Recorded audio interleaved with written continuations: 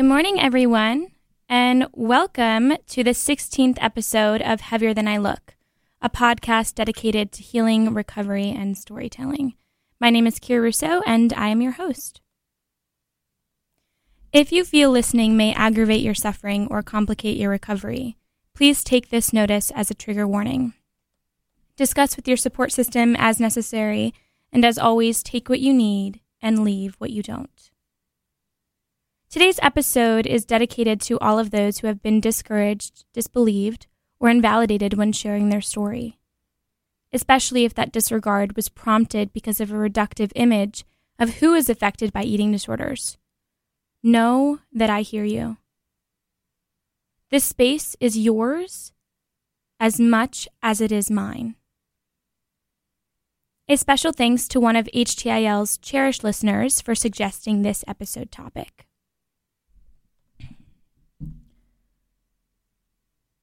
We've discussed in depth the danger inherent in the single story of eating disorders, both in Episode 5, Culture as an Etiological Factor in Eating Disorders, and Episode 15, Race-Based Stereotypes in Eating Disorder Diagnosis and Treatment.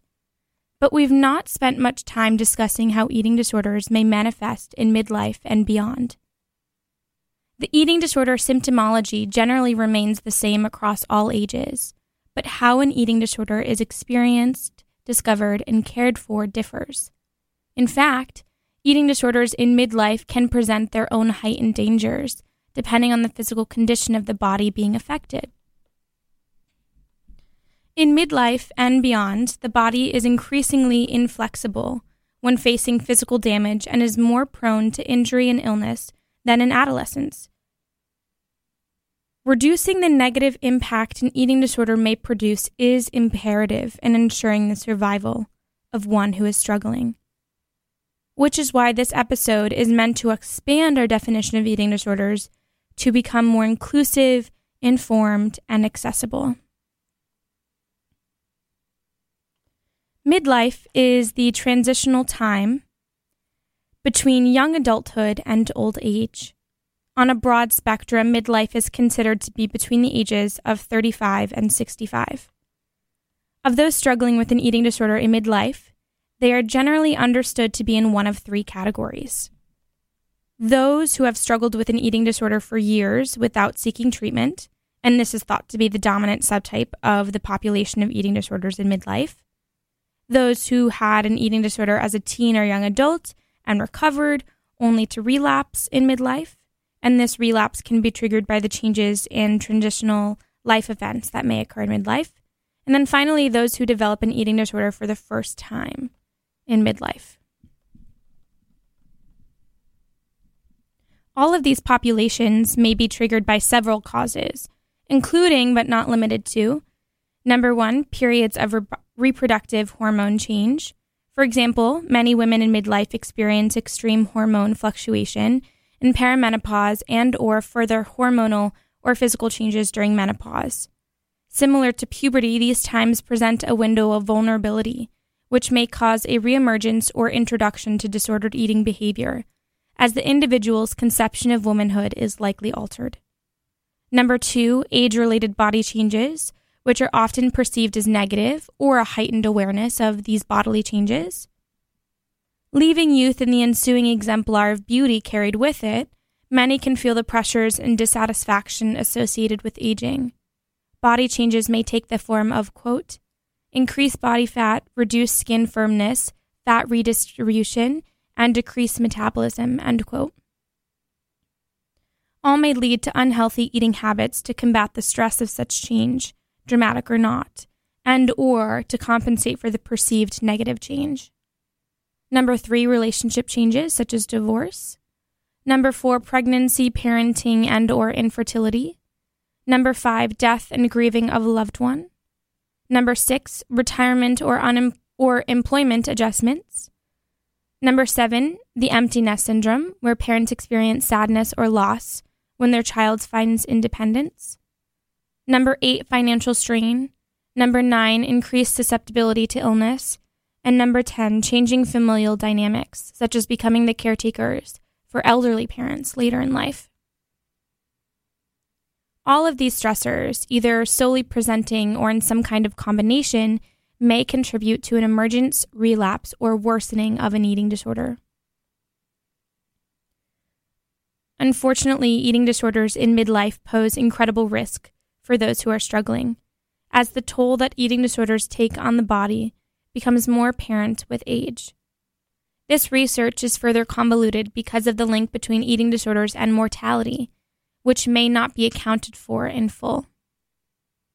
One might face during or post an eating disorder heart problems such as arrhythmias, heart disease, and heart failure, hormone disruption, which can affect the reproductive cycle, digestive issues such as gastroesophageal reflux disease or GERD, or slow stomach emptying, weakening and brittle bones or osteoporosis, electrolyte abnormalities, increased risk of high blood pressure, increased risk of diabetes, anemia, problems with cognitive functioning, kidney issues, tooth decay or breakage, and gum disease.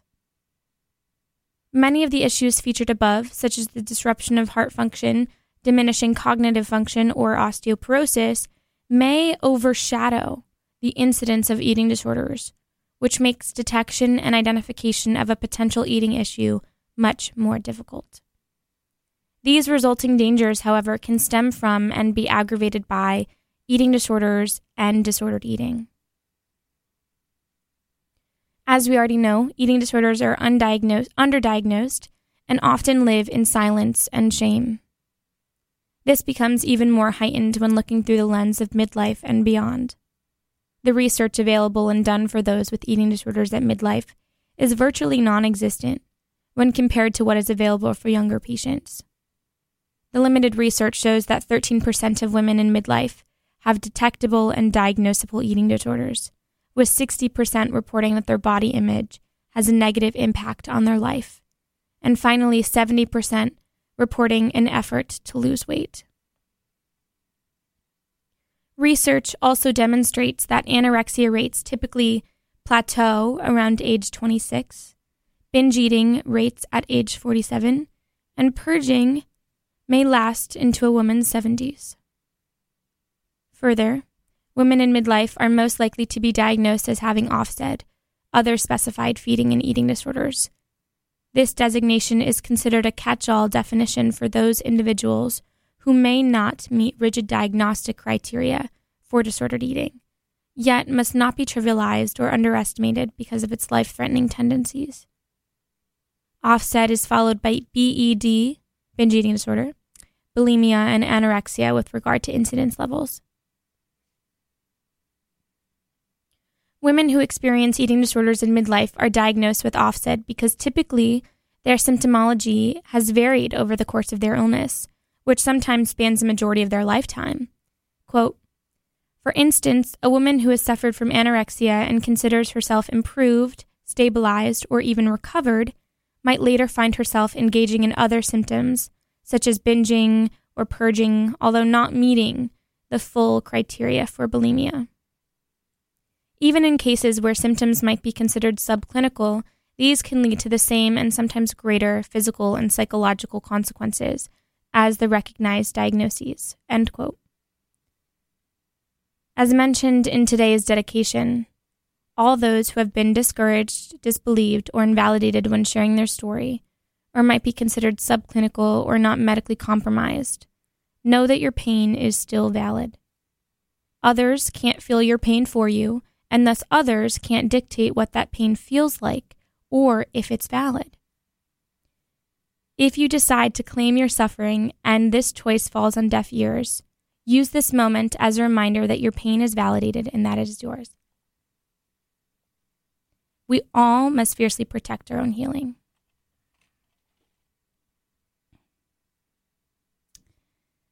It is important to note that very little is known about the prevalence of midlife eating disorders in men because they are neglected among the populations studied, diagnosed, and treated.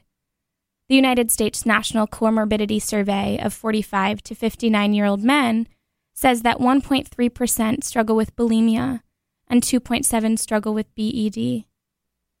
Muscle dysmorphia, characterized by a preoccupation with muscle development, and excessive exercise tend to be more common than the restrictive subtype of anorexia among middle-aged men. Yet it does not explain away all incidences of anorexia. There's more to be discussed on the intersection between males and eating disorders in the future, so stay tuned. Considering the age-related barriers and shame and stigma surrounding eating disorders, especially of those in midlife, the notion that treatment is inaccessible can be internalized and confirmed in a medical context. Quote, secrecy and shame often accompany these disorders, and women may not seek help, particularly if they fear being forced to gain unwanted weight or stigmatized as having a teenager's disease. End quote. Further, as weight gain and changed body composition exist as one of the symptoms of an increasing age, medical providers may not detect an eating disorder or disordered eating as promptly as they might otherwise because of our cultural loyalty to the idea of eating disorders only existing in thin, young bodies. Quote, the vast majority of patients with eating disorders do not live in visually emaciated bodies, which means, unfortunately, that many of those with eating disorders who are in larger bodies are actually advised by their physician to restrict calories and lose weight. This puts a serious chilling effect on appropriate diagnosis and referral to specialists. End quote. One of the main themes of this podcast is giving a voice to every story. And these stories may exist within the young and the old, within smaller and larger bodies, regardless of race or gender or identity. Each story is important, and every story matters. These stories don't become stories with a medical diagnosis or a designated weight loss, or tangible physical complications, or familial validation, or a hospital visit. They become stories when they are shared, when they are voiced, when they drain the power away from the eating disorder and into the person. They become stories because they are a reflection of the human beings who hold them. I hopefully give a positive example of the meaning and power of such stories. I encourage these stories to be shared, as it requires an active intention to heal. In my eyes, stories are the pathway to healing. They shape how we come to know ourselves and generate meaning for our lives. With today's episode in mind, don't let a number dictate the stories you tell or the truths you hold. A number is a value, but it does not dictate yours. If you would like to learn more about what sources I used in the discussion of eating disorders in midlife, my citations will be placed in the show notes. Next week, HTIL will discuss the life of musician Karen Carpenter, whose own anorexia prompted a cultural revival of the discussion of eating disorders. I will analyze Todd Haynes' film entitled Superstar: The Karen Carpenter Story, and its portrayal of Carpenter's struggles and untimely death. Listen on Friday morning at 9 a.m. Eastern. All new episodes of HTIL will be uploaded to Podbean, Spotify, Apple Podcasts, and Google Podcasts by 11:59 p.m. each Sunday night. If you missed the live broadcast, feel free to return to old episodes by visiting these sites. If you would like to listen to my own story of anorexia, binge eating, and body dysmorphia, you can listen on any of these platforms. Please consider sharing the podcast with family, friends, or those who you feel could specifically benefit. If you or someone you love might be struggling with an eating disorder, know that you have my full support in recovery and consider seeking treatment. If you feel treatment may be inaccessible to you, please consider seeking support through Project HEAL, which is the largest nonprofit in the United States delivering prevention, treatment financing, and recovery support for those struggling with eating disorders. Disordered eating has ruled my life for nearly 6 years, and I didn't think anything would ever be able to come in between that. Treatment did, and treatment does. If you are in a crisis situation, please contact NADA's helpline by texting NEDA to 741-741. HTIL has its very own Instagram and Twitter account, so if you would like to suggest your own episode topic, as today's episode topic was, or if you would like to interact with the podcast further, please feel free to follow on Instagram at Heavier Than I Look and Twitter at HTIL Podcast. If you are interested in sharing your own story as a feature on the show, please direct message me on Instagram or Twitter. Don't be afraid to reach out. I would love to hear from you. My podcast, Heavier Than I Look, aims to empower survivors, educate listeners, and foster conversations surrounding eating disorders and body dysmorphia. Eating disorders demand silence, yet this podcast is an attempt to de-isolate and destigmatize a survivor's experience by giving a voice to each story. We must abandon a quantitative, numerical definition of identity and reclaim our self-definition to exist beyond the numbers that rule our lives. In this way, HTIL is a space of healing, recovery, and storytelling. Let us no longer wonder how little space we can comprise, but instead wonder how to make that space one filled with love and sympathy. Goodbye for now.